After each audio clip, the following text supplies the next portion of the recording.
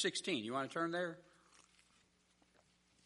We're in our last study. This is our 10th look at the book of Judges as it pertains to Samson's life. I've entitled the series Wasted Potential because for all that he did, I just feel like Samson cost himself so much in the ministry. There was so much more that could have been done. I think his ministry could have lasted much longer than 20 years like it did. Here's a guy who was born with a command from God. We see that back in chapter 13. He was born with a command from God to be a Nazirite for his entire life. He's going to deliver Israel, or was to deliver Israel, especially from their Philistine captors. And there is little doubt that God used Samson. We see several times where he used him. But the reality is that Samson's life was marked by a weakness of the flesh. Specifically, he had a problem with wicked women. And they were relationships, repeated relationships, that eventually cost him everything, including his life. Last time we looked at this, it was the last 2 weeks rather, it was Samson and Delilah. He's deceived by a woman that we noted loved money more than she loved him. It's interesting that the Bible says Samson loved Delilah. It never says Delilah loved Samson. Never says that. She sells him out for 5,500 pieces of silver. And we went through that story last week, how she tricked him into telling his secret. What was the secret? Well, the secret was God had given him power, and the visible expression of that power was the length of his hair. His hair had never been cut. I imagine by the time he lost his hair, was probably 40 to 50 years old. So his hair was probably pretty long. But she tricked him, and then she nagged him, and then she said, if you really loved me, you'd tell me. Well, he did, because he loved her. As wrong as the relationship was, the Bible says that Samson loved Delilah. His power, as I said a moment ago, and we don't want to lose sight of this, his power came from the Lord. His long hair was just a visible expression of that. There's a lot of guys who have long hair today, but they can't pick up a city gate and carry it 38 miles north. They just can't do that. So the secret was God's power was on him. God's Spirit rested on him for the work that he was called to do. But when he got his hair cut, when he betrayed that vow that he had made, God said, that's enough. And the Bible says that the Spirit of the Lord departed from Samson. And the saddest part in there is up there where it says he didn't know it. Remember that? That he wist not the Spirit of the Lord had departed from him. What a tragedy. He was so used to operating in the flesh that he didn't know what it was to be operating in the Spirit. So that visible symbol of his consecration, of his vow, was gone. Now his power is gone. Samson gets taken by the Philistine. The Bible says that they bind him, which they hadn't been able to do before. They put out his eyes, and they put him grinding, the Bible says. He's in a mill house, and he's made to do the work of a slave. So here he is, bound and blind and enslaved, and this once mighty judge of Israel is now a laughingstock to the Philistines. It's an amazing and tragic ending to this life. I wrote that the verses at the end of his life remind us that God can restore the fallen, and that's going to be our focus tonight. I want you to see this topic of restoring the fallen. When his children fall, and they do, we do, God can restore. The thing with Samson is that stands out so much to us is that his fall was, well, it was huge. It wasn't just a little white lie or something. He got mad at his mom and dad. His fall was great. His sin in our eyes was tragic. Somebody said, I don't fail the Lord often, but when I do, it's a beauty. And that was true of Samson's life. He just lost it. Well, after a while, God said that's enough. But the truth is this, and you know this, I mean, even in Hebrews 11, the hall of faith, as we like to call it, name after name in there, they failed in their faith. They're there because of their faith, but think about them. Abraham, he's listed in there. His son Isaac is listed in there. His son Jacob is listed in there, all in their marks of faith. But if we go back to Genesis and read their story, what do we find? Abraham lacks faith in God, so he lies about his relationship with Sarah. His son does the exact same thing, Isaac, lacks faith in God to protect him, so he lies about his relationship with Rebekah. And then there's Jacob. Jacob lies to his father. There's no faith for God to protect him, and he flees from his brother Esau. Moses is listed in Hebrews chapter 11, and his faith, the faith of his parents, and then the faith of Moses. Moses killed a guy and then fled the scene, to put it in modern-day vernacular. So I put on your worksheet this, that the successful Christian is not one who never fails, but one who, when they fail, follows God's steps to receive cleansing and forgiveness and restoration. And tonight we're going to see Samson's restoration. Does he come all the way back and everything's made wonderful again? No. But what we do see is the beginning of restoration. And church, what we can't do is let sin come into our lives and knock us sideways. And so how many do you know where they got away from the Lord, and instead of responding to God's invitation to come and confess their sins so he can faithfully and justly forgive them of their sins, instead of that, they just continue to go away from the Lord? Well, this was Samson. But at the end of his life, we see some things coming back. It all begins in chapter number 16 and verse number 22. He is in the grinding house. He is blind. He's doing the work of the slave. And chapter 16 and verse 22 says, howbeit the hair of his head began to grow again after he was shaven. The picture that was drawn for us is they shaved him bald. They didn't just cut his hair, they cut his hair off. He was shaved. It was absolutely gone. But then you get this transitional verse, number 22. His hair started to grow. Now that should speak something to we who know his story. His hair started growing again. Well, it's not just his hair that's growing, but for the first time in a long time, we're going to read another prayer of Samson. It's been a long time since he's prayed. At least that's recorded in Scripture. We haven't heard him pray for a long time. The last time he prayed was when he prayed for water to come out of the jawbone of that ass. That's the last time. He's not prayed since, at least in Scripture. And perhaps 20 years has passed. But he's going to pray here tonight. Let's look at this. This is a simple outline tonight. This period that we're going to read about from verse 21 that takes us all the way down to verse 31, the end of the chapter. And let's read about this. First of all, I want you to know this, that it was a time of restoration.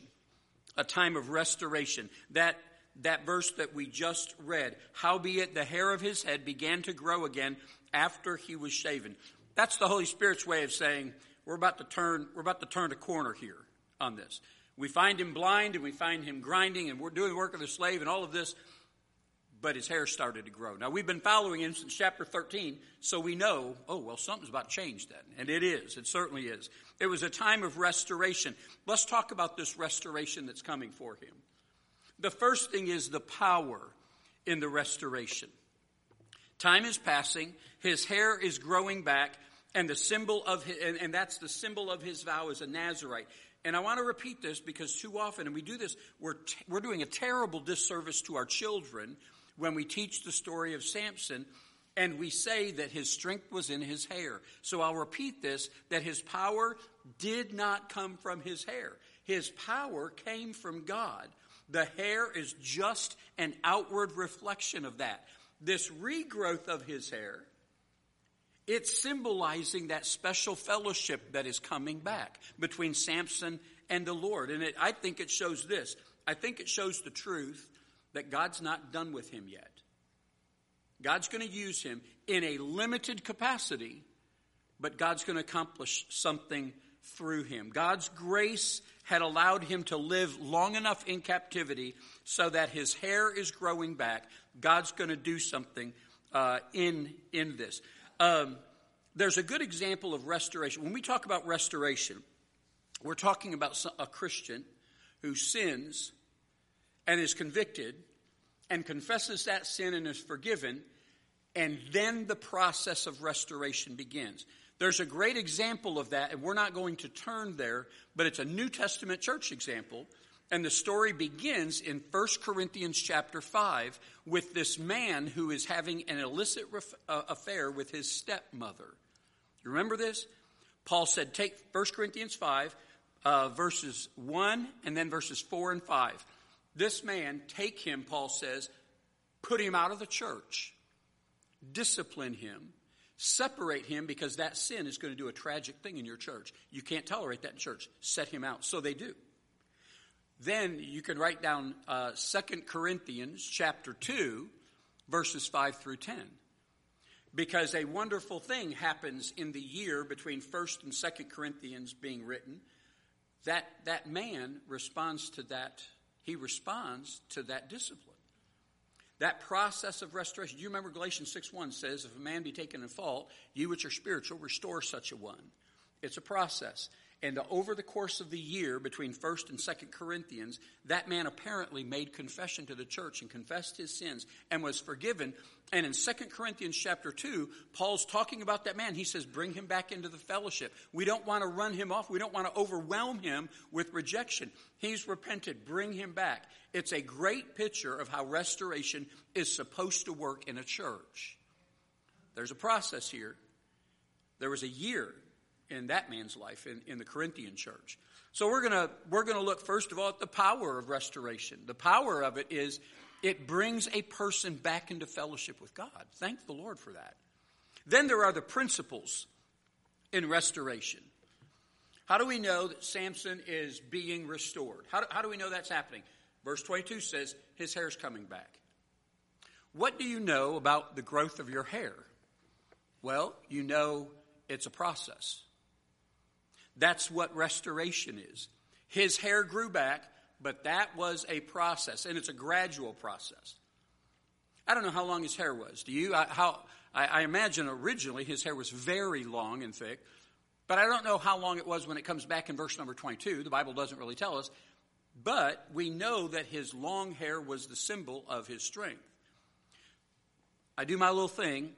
Human hair grows on the average, 1/8 of an inch per week. So to grow 6 inches, you'd need about a year. If I go more than 2 weeks like this, I start looking like a chia pet. So about every 2 weeks, I go over here to Great Clips, take my little coupon in there, and tell her 1.5 guard all over. If I go much more than that, honestly, it just starts getting out of control. But about 1/8 of an inch every week. Well, Samson's hair is growing, and it was long hair that symbolized God's power on him. So I believe Samson was probably in this situation that he was in for a while. I don't think it was a month or two. I think he was in this captivity for a while. A significant amount of time passes here. And as I said a moment ago, restoration takes time. 1 Corinthians was written about a year before 2 Corinthians was. In 1 Corinthians back here, Paul is saying, put this man out of the church. It's a year later when he says, okay, bring him back. Restoration takes some time. So let's make some observations about this. Let's make some observations about restoration, okay? And keep this in mind. Whenever I meet with people that come to our church, we talk about the fact that we practice church discipline at Faith Baptist Church. I want people to know that. The goal is not to kick people out of church. The goal is to restore them to Christ. Restore such an one, Paul says. But that takes time, and it takes process. There's 4 or 5 principles I just want to go over. Principles of restoration when we're dealing with God's children. Here's the first one. Most moral failures are the culmination of a pattern of disobedience.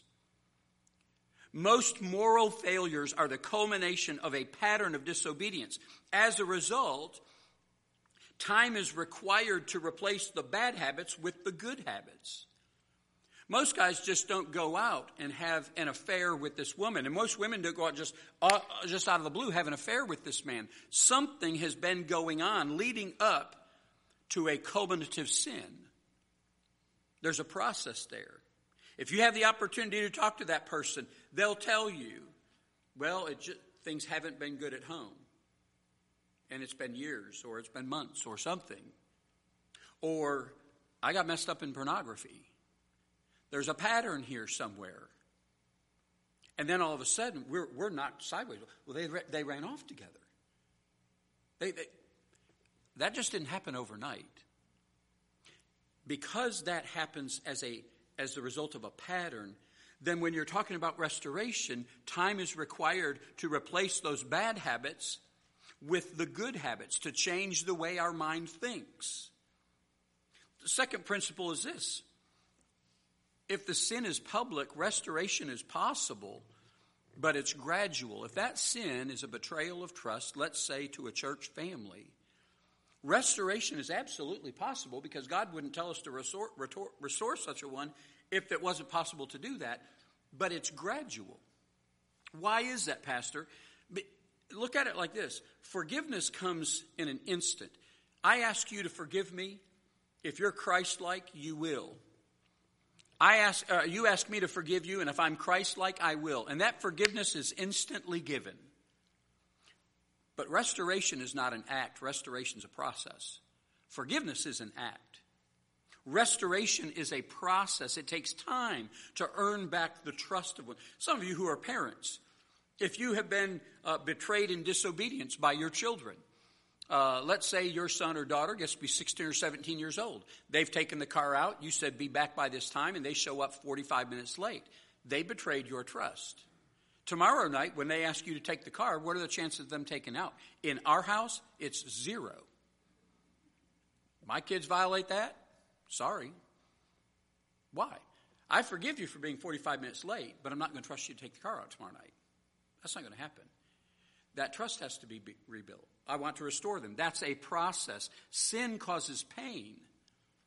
It causes hurt. It causes distrust. So restoration is a process. It's gradual. Here's the third one. Though sin may be forgiven by God and by others, not all consequences of sin are canceled.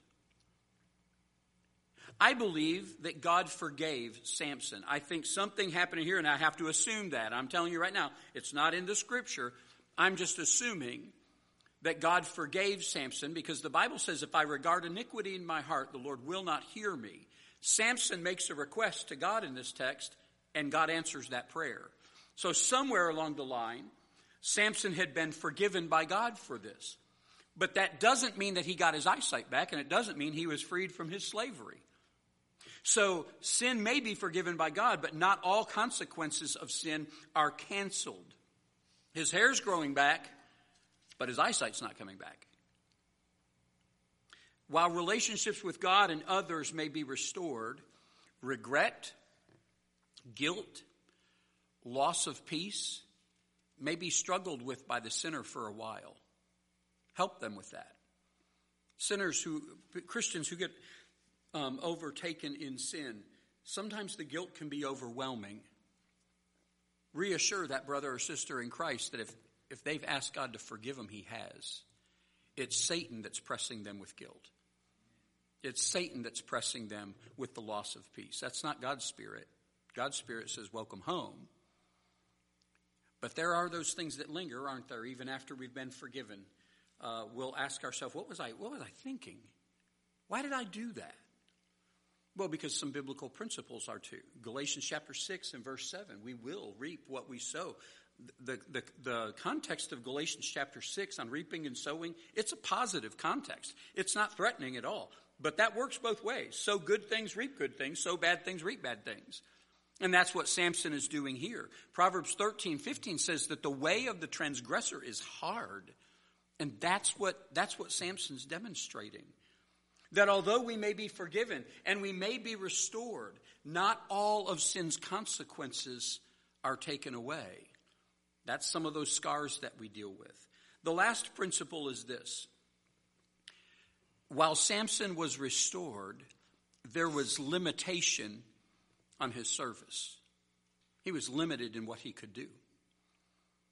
It's possible to commit sins that disqualify us from certain ministries. There are certain requirements that are expected of your pastor. That's expected of your deacons. And to commit sins and violate those things disqualifies. You say, well, that's hard. What about forgiveness? Yeah, God forgives. But there are qualifications that God has for those in leadership. There are certain things you can't do if this has taken place in your past. If you've sinned against God like this, it just works out this way. Samson was a mighty man. He was used greatly of God. What he's going to do at the end of his life does accomplish what God set forth for him to do, but man, it wasn't really the way God had him to do. God would have had him do it had Samson not messed up his life. He disqualified himself. So keep this in mind, that our sin can sometimes keep us limited in our service to God. Samson's story, I don't know if I left this on your worksheet. I should have. Samson's story should make us want to avoid sin at all costs. Take any steps you have to avoid committing sin and getting bound by it. Romans chapter 13 and verse 14 tells us, make not provision for the flesh. Avoid that. Another place says, neither give place to the devil. Don't crack the door. If he's knocking at the door, don't crack it to see who's there. You know who's there, and he's up to no good, no matter what he's promising. So do whatever you can to avoid sin. God offers a great restoration when we come to him. This verse isn't as well known as the third verse of Jeremiah 33, but Jeremiah 33:8 says, God talks about if his people will come and repent. Listen to what God says his response is. And I will cleanse them from all their iniquity whereby they have sinned against me. And I will pardon all their iniquities whereby they have sinned and whereby they have transgressed against me. All their iniquity, all their iniquities, their sin and their sins. God says, I'll forgive all of them. All they have to do is come back. This is a great restoration that's being offered. So it was a time of restoration. But secondly, I want you to see it's also a time of reproach. And this is what hurts. Verse 22 says, howbeit the hair of his head began to grow again after he was shaven. You're thinking, well, good for Samson. I'm glad that's coming back. But verse 23 says, then the lords of the Philistines gathered them together for to offer a great sacrifice unto Dagon their god and to rejoice. Others having a party. No, it's for a specific purpose. Look at the purpose of this party.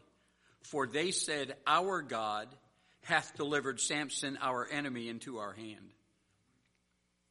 And when the people saw him, when they saw that God, they praised him. They praised their God. For they said, our God hath delivered into our hands our enemy and the destroyer of our country, which slew many of us. And it came to pass when their hearts were merry that they said, call for Samson, that he may make us sport. And they called for Samson out of the prison house, and he made them sport, and they set him between the pillars. So Samson is brought into the temple of the Philistines' god. And if you've studied the Philistines at all, or you've heard about them before, you know that their god is a fish god. From the waist up, he looks like a man. From the waist down, he looks like a fish. The Philistines lived where all of this is taking place over in Israel today. The Gaza Strip, Ashkelon, Ashdod, all those cities that you're hearing about in the news, those are 3 of the 5 cities that the Philistines used as capitals. So they had a very large fishing industry in the Philistine culture. So their god, the fish god, got a lot of praise and a lot of sacrifice made to him so that he would bless their fishing industry. But he was not just the god of their fishing industry. He was their God, period.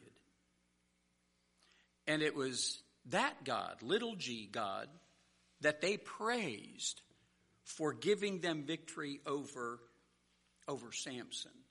Let's look at 2 reproaches here. First is the reproach in honoring Dagon. Verse 24 says it plainly. They're honoring their God because they gave him credit for the victory. He's the one that helped us win. Samson lived this sinful lifestyle. I'm sure he never thought he'd be captured, never thought he'd have his eyes put out and be made enslaved. But I doubt very seriously he ever thought that his lifestyle would cause him to so greatly dishonor his God. And most of the time, well, I would even go so far to say all of the time, when you and I choose to sin, and we do, the last thing on our minds is, well, I hope this doesn't dishonor the Lord Jesus Christ. We don't think that through. Samson wasn't thinking that. Samson learned an important lesson, and here's the lesson. When we sin, we experience terrible consequences, and we do. Sin, when it's finished, bringeth forth death. But our sin always reflects badly on the name of God. When a Christian is taken in sin, and when that sin gets found out, it always ends up bad for the name of Jesus Christ. Samson could have cared less about that. We mentioned this, I think it was last week in our Samson study, wasn't it? We talked about why David was punished, why that little baby born to David and Bathsheba died. It wasn't because of murder, it wasn't because of adultery, but because thou hast given the enemies of the Lord reason to blaspheme. The child that is born unto thee shall not live. That was a terrible cost. What we do has the potential to honor God or dishonor God. Christians, we have to be so careful. There is, Proverbs 22:1 that says, a good name is rather to be chosen than great riches. We choose to have the testimony we have by the way we live our lives. Believers belong to the Lord, and we should do all we can to honor him, avoiding all that dishonors him. Do all we can to honor him, avoiding all that dishonors him. Can I just read without comment? Hopefully. Let me read 5 or 6 passages of Scripture that tell us as Christians how importantly God takes his name and his reputation, all right? You can write these down. We'll go quickly here. 1 Timothy 6:1. Let as many servants as are under the yoke count their own masters worthy of all honor, that the name of God and his doctrine be not blasphemed. That's for the Christian employee.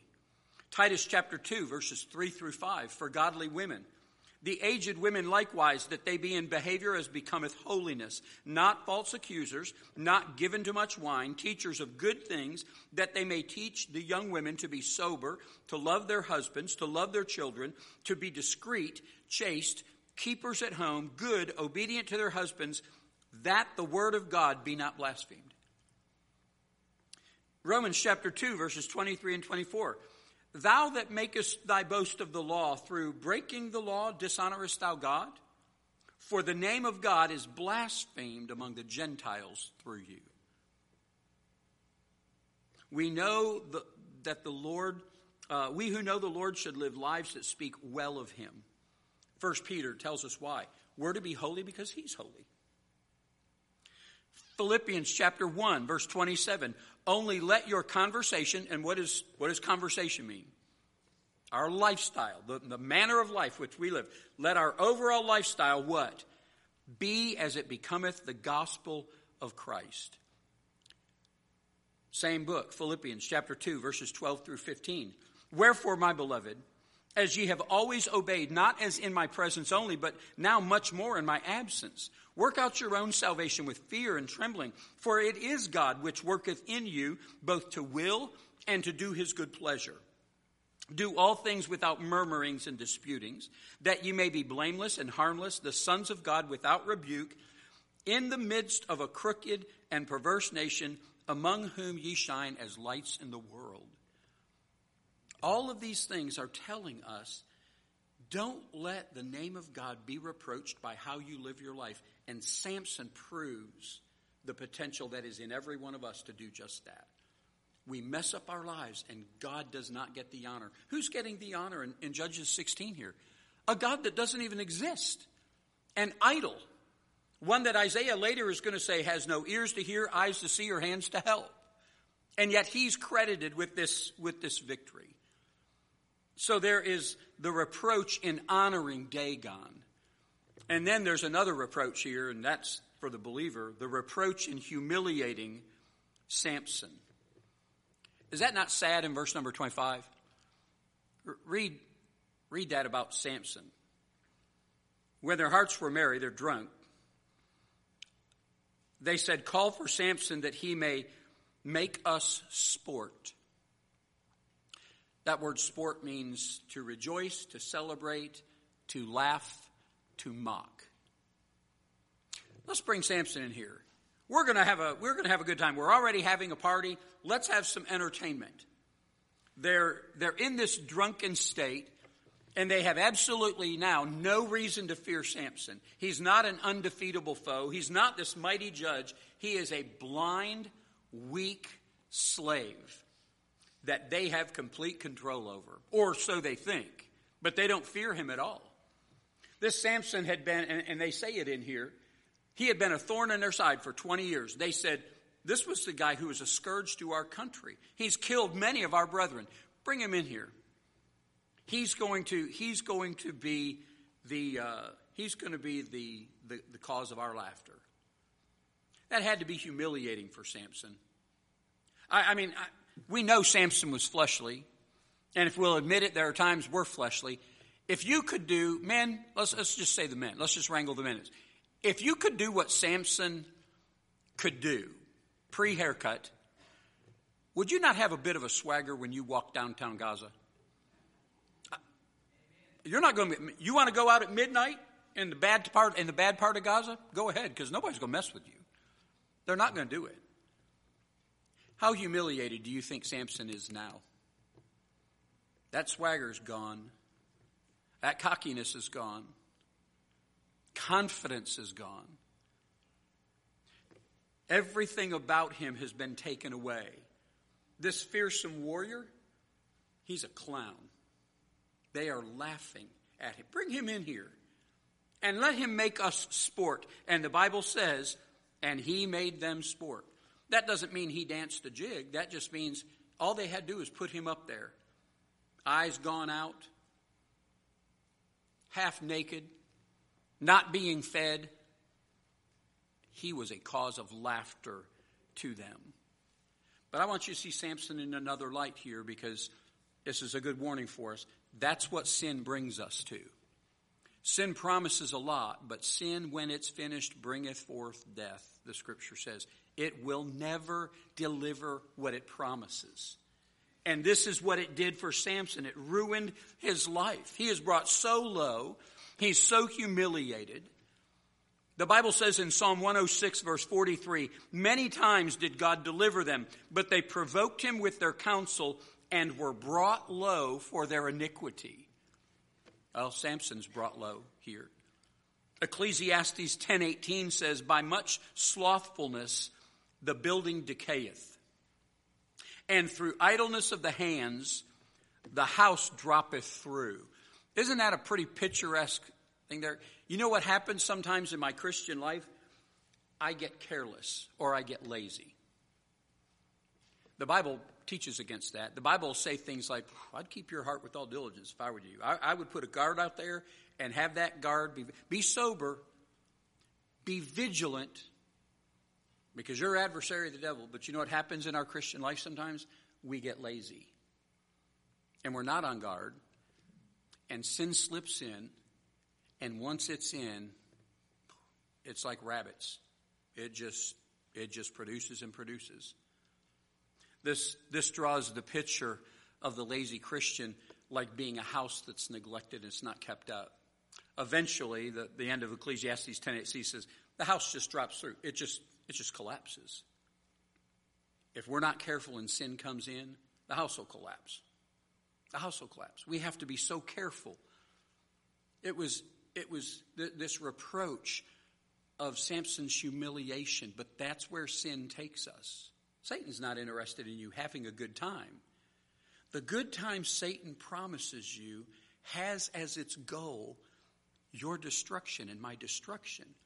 The end goal is not a good time. This is the end goal. Where Samson is at now, this is the end goal for sin. It's not the good times he's having with all these different women. It's not the good time he's having at the wine feasts or the gambling, the little riddle he plays with those guys back and forth, and he's toying with sinners. That's not the end. That's the means to the end. What's the end? That adversary's out to destroy you like a roaring lion. That's the end.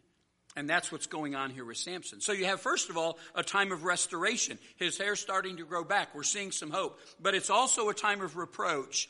And finally, it's a time of retaliation. That's the third one, a time of retaliation. You see in verses 26 and 27 and 28, you see Samson's desire. Look in verse 20. He's up there, and he's between the pillars. That's where he ended up. Apparently, that was a very evident place for him to be. And verse 26 says, Samson said unto the lad that held him by the hand, Suffer me that I may feel the pillars, whereupon the house standeth, that I may lean upon them. Now the house was full of men and women, and all the lords of the Philistines were there. All the lords. So all 5 of the lords. All through this book, it's been telling us there's 5 lords of the Philistines. They're the kings of the Philistines. They're there. Men and women, Philistines. There were upon the roof about 3,000 men and women that beheld while Samson made sport. Samson called unto the Lord. There comes that prayer. Samson's desire, it's not hid, really, is it? When he talks to this kid, I imagine this kid is pretty young because he totally misses it. But did you see what Samson said? He could have said, would you just take me over there by the pillars? Let me feel them. But he doesn't say that, does he? He says, there's no intent being hidden here. Take me to where I can feel the pillars whereon the house standeth. He's not trying to hide what's going on here. Take me to the 2 load-bearing, structurally important pillars. Put me next to them so I can lean on them. There is nothing about his intent being hidden. So I think this kid might be 10, 12, 13 years old, but he doesn't have a clue what Samson's doing. Samson is not hiding his desire here at all. Samson is a good picture of us. Like I said a moment ago, he's not prayed for a long time. And you know what is not on my mind when I'm in a backslidden state? Talking to my Heavenly Father.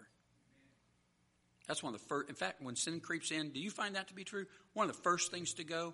You might read your Bible for a little bit, but you don't pray. And then pretty soon you're not reading your Bible. But at least that's how it is with me.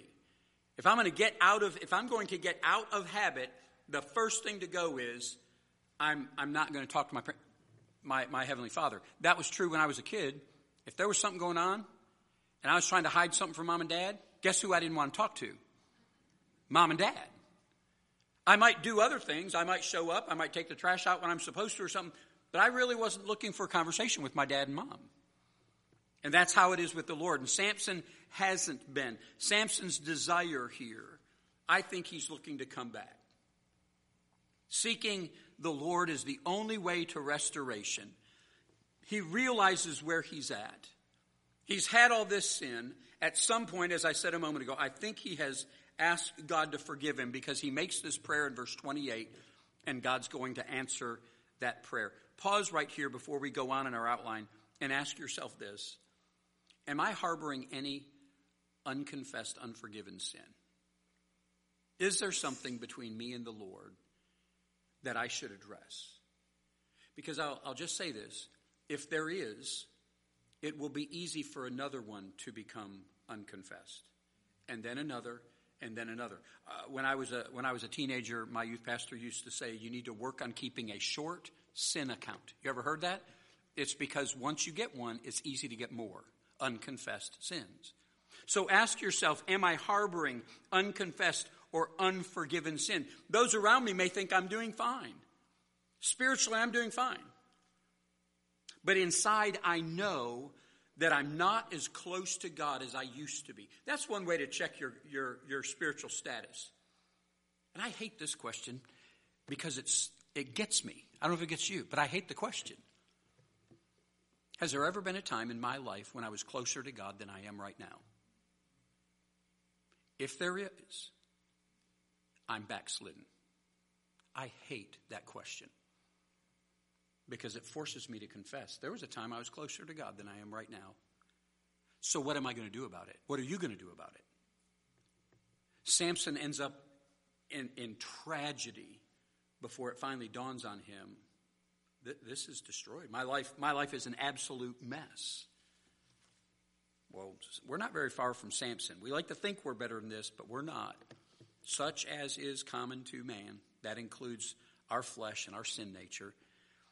So I think God has forgiven Samson. God forgave David. Do you remember what Nathan told David? God's heard your prayer. He's forgiven you. Consequences still there, but God's forgiven you. He forgave Peter.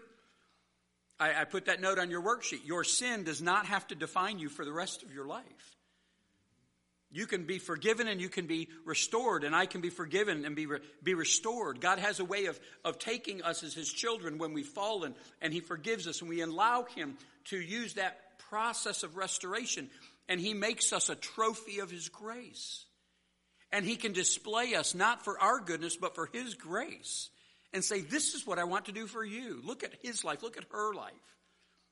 Samson could have been that.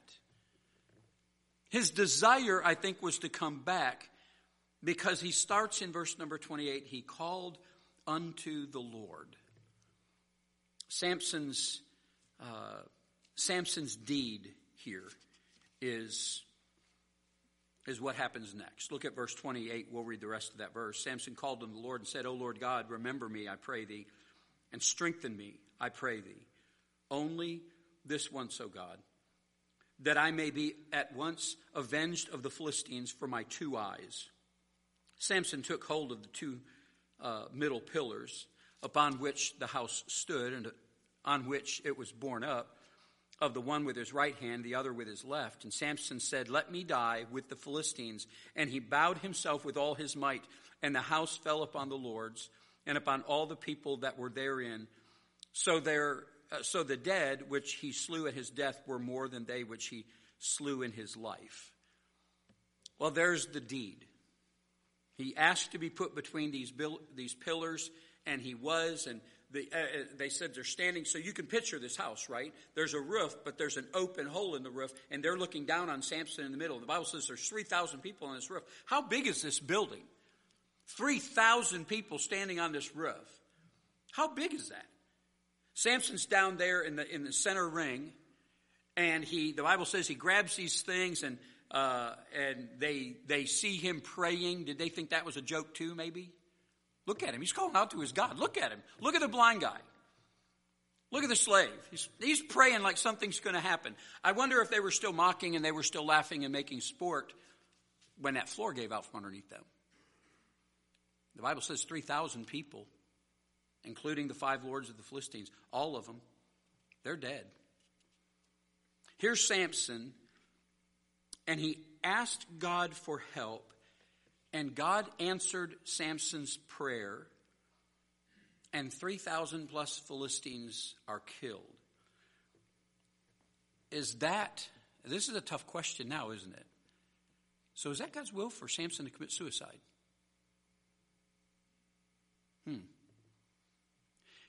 What was his original assignment even before he was born? You are to come into the nation of Israel. You are to hold to a Nazirite vow. In fact, the Bible tells, or the Holy Spirit tells Samson's mother, she's to hold to the Nazirite vow. He's to be a Nazirite from the womb. And his purpose was to be a judge over Israel and deliver them from the Philistines. At the end of his life, Samson accomplished what God originally intended for him to do, but he didn't do it with the right motive, and he didn't do it in the right way. God's will is never suicide. Suicide is a sin. It's not an unpardonable sin. The Roman Catholic Church teaches if you commit suicide, you can't go to heaven. Or at least they used to. I don't know if they do now. They have a way of morphing their doctrine. But it used to, if you committed suicide, you couldn't go to heaven. It's not the unpardonable sin. If you know Jesus Christ is your Savior, regardless of how you die, you're going to heaven when you die. Samson committed suicide. Was that God's best plan for Samson? Not a chance. The end of his life is really where I got the title for our series, Wasted Potential. Have you ever wondered what God could have done with a man with Samson's abilities if he had been sold out to the Holy Spirit instead of his flesh? What could he have done? I mean, by his death, he killed more Philistines, more enemies of God than he did with his life. What could he have done if he had lived like God wanted him to? Well, Samson's desire was, that's the weirdest thing too, he wanted to be avenged for his eyes. That's what set him off the most, was they'd taken his eyes. And so he prays that he could bring the house down because he lost his sight. He's not all the way back. God's restoring him, but let's be honest, it's a process. He wasn't all the way back. Samson's death, that's the last thing, then we'll be done. Verse 31. In all this, Samson, this mighty judge, is killed. It says in verse 30 that Samson died in all of this. And verse 31 says, his brethren and all the house of his father came down, took him and brought him up and buried him between Zorah and Eshtaol in the burying place of Manoah his father, and he judged Israel 20 years. His family and his maybe some friends, I don't know if these other men are relatives or not, but they come and maybe they had to dig him out of that rubble. Maybe they had to go find that broken, smashed body at the bottom of all of this thing. Even back then, and you know this today, when a Jew dies in Judaism, they want a proper burial, and they want it quickly. And even then, it was important that this Jew got a proper burial in the family graveyard, and they come to that. But I just think his death is such a tragedy. Our sins may not lead to events like Samson's life did. Maybe our sins aren't going to culminate in something this bad, but we are going to fall. We are going to sin. We are going to backslide. Hopefully, we'll seek the Lord in full repentance. Hopefully, we'll turn to him quicker than Samson did. Most of God's followers don't die in his service. Most of them don't. But Samson's death didn't have to come to this. Did God use him? He did. God's goal was to overthrow the Philistines at this point. God used him for it, but there's such a better way that Samson could have lived. And we ought to learn from that. We can't say, well, at least I did this. Yeah, but what if I had been more surrendered to God? What if Samson had lived better for him? What's the goal? Let me just ask you this. What's the goal that we want to hear Jesus say to us one day when we face him at the judgment seat of Christ? We want to hear our Lord say, well done, thou good and faithful servant. Have you considered that not every Christian is going to hear that at the end of their life? That's not a promise for every Christian. I don't know that Samson's going to hear that at judgment seat day. I want to hear that, though.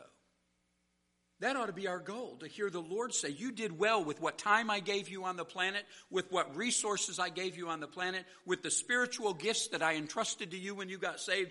You did well with them. Come and enjoy the kingdom. And then there will be those, won't there? According to Paul's letter, they're going to be saved, yet so as by fire. All right, come on in. I don't want to be that guy, do you? Hear this guy, well done. This lady gets, well done. Come on in, Mark. I mean, you get heaven, yeah. Samson could have received a well done. I don't want to come up short at the judgment seat of Christ. Do you know the whole purpose of the judgment seat of Christ is for Jesus to be able to reward his faithful? Your sins aren't going to be judged there. They're gone. The whole point of the judgment seat is to be able for God to reward his people. I don't want to come up short in that. I want to live my life in such a way that God is honored, that Jesus Christ is exalted, not dishonored. I don't want to live like that. Let's close with two lessons, can we? From Samson's life, and then we're done for the night. We're done with this series. Lesson number one, it's obvious, and we've said it often, but we have to be reminded of this, that sin carries a devastatingly high price. Sin is costly. Christian, don't see how close you can be to the world without being worldly. Just don't do it. It has such a devastatingly high price. Samson proves that again and again. And we choose to sin, and we do. I'd like to be able to say the devil made me do it, but he tempts me, but it's me that makes the choice to go. When we choose to sin, be prepared to pay heavy consequences, and there will be consequences for them. Lesson number 2 from Samson's life: sin doesn't have to rule my life. It doesn't have to rule. Before, I'm a child of the devil. I had a sin nature that had no checks and balances in it. But as a Christian, I have the Holy Spirit residing in me. And for the temptation that comes my way, the Holy Spirit says, no, don't go that way. Or do this, the Holy Spirit will say. Sin does not have to rule in your life. There's a place for repentance and forgiveness and restoration. Samson just gets to the beginning. He just gets to the beginning of restoration without being fully restored. He was in the process. His hair started to grow again. God was answering his prayers again. But what a way to finish. I want to encourage you with the same observation or admonishment that we mentioned at the first study. There are those in the Bible that we are to emulate. And then there are those in the Bible that we are just to learn from their bad example. Samson's that guy. Let his life be a big red flag. Avoid sin. Avoid the consequence. Choose righteousness. Nothing wrong with being holy in this world. It's hard to be godly in an ungodly world. But you can do it, and I can do it, because we have the Holy Spirit living in us. Not I, but Christ liveth in me. Samson should have been fully restored, but he wasn't. He was in process. And I do believe we'll see Samson in heaven. And we can learn from him here. We've got about 3 or 4 chapters. Chapter 13, 14, 15, 16 give us Samson's life. So maybe go back and read those 4 chapters this week, just as a review. We've taken 10 weeks now to span those 4 chapters. Go back and read those in an evening and get that whole picture of his life. And he's telling us, don't choose sin. Sin doesn't have to rule. It's just he gave so much leeway to his flesh. But the Bible says, walk in the Spirit, and you won't fulfill the lusts of the flesh. And that'll be where we live. All right? You've been sitting for a while. Why don't you stand? We'll pray and be dismissed tonight. Good to see each of you here. God bless you, and Lord willing, we'll see you Sunday. Father, we're thankful for everything that you put in your word. We're thankful for the examples. You said, in fact, everything in the Old Testament happened for our example and our admonishment. So help us, Lord, to learn from good and bad examples. And I look forward to meeting Samson one day, but we sure can learn from him now. And Lord, without your Holy Spirit's help, I'm going to walk the path he walked. I'm going to fulfill the lust of my flesh. And so I need your Holy Spirit, Lord, to admonish and encourage and to guide, to chasten, and to help me to live in his power and not mine.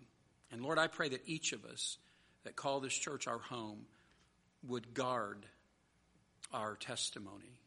We would guard our ability to bring honor to the Lord Jesus Christ. Help us not to do anything that brings a reproach to you. You have been so good to us in saving us and sustaining us. Lord, help us to live lives fully surrendered to you. Bless these families represented here tonight. We pray that you take us home safely. We pray, Lord, that our lives this week would reflect the great work of salvation you've done in us. In Jesus' name I pray. Amen. God bless you, church.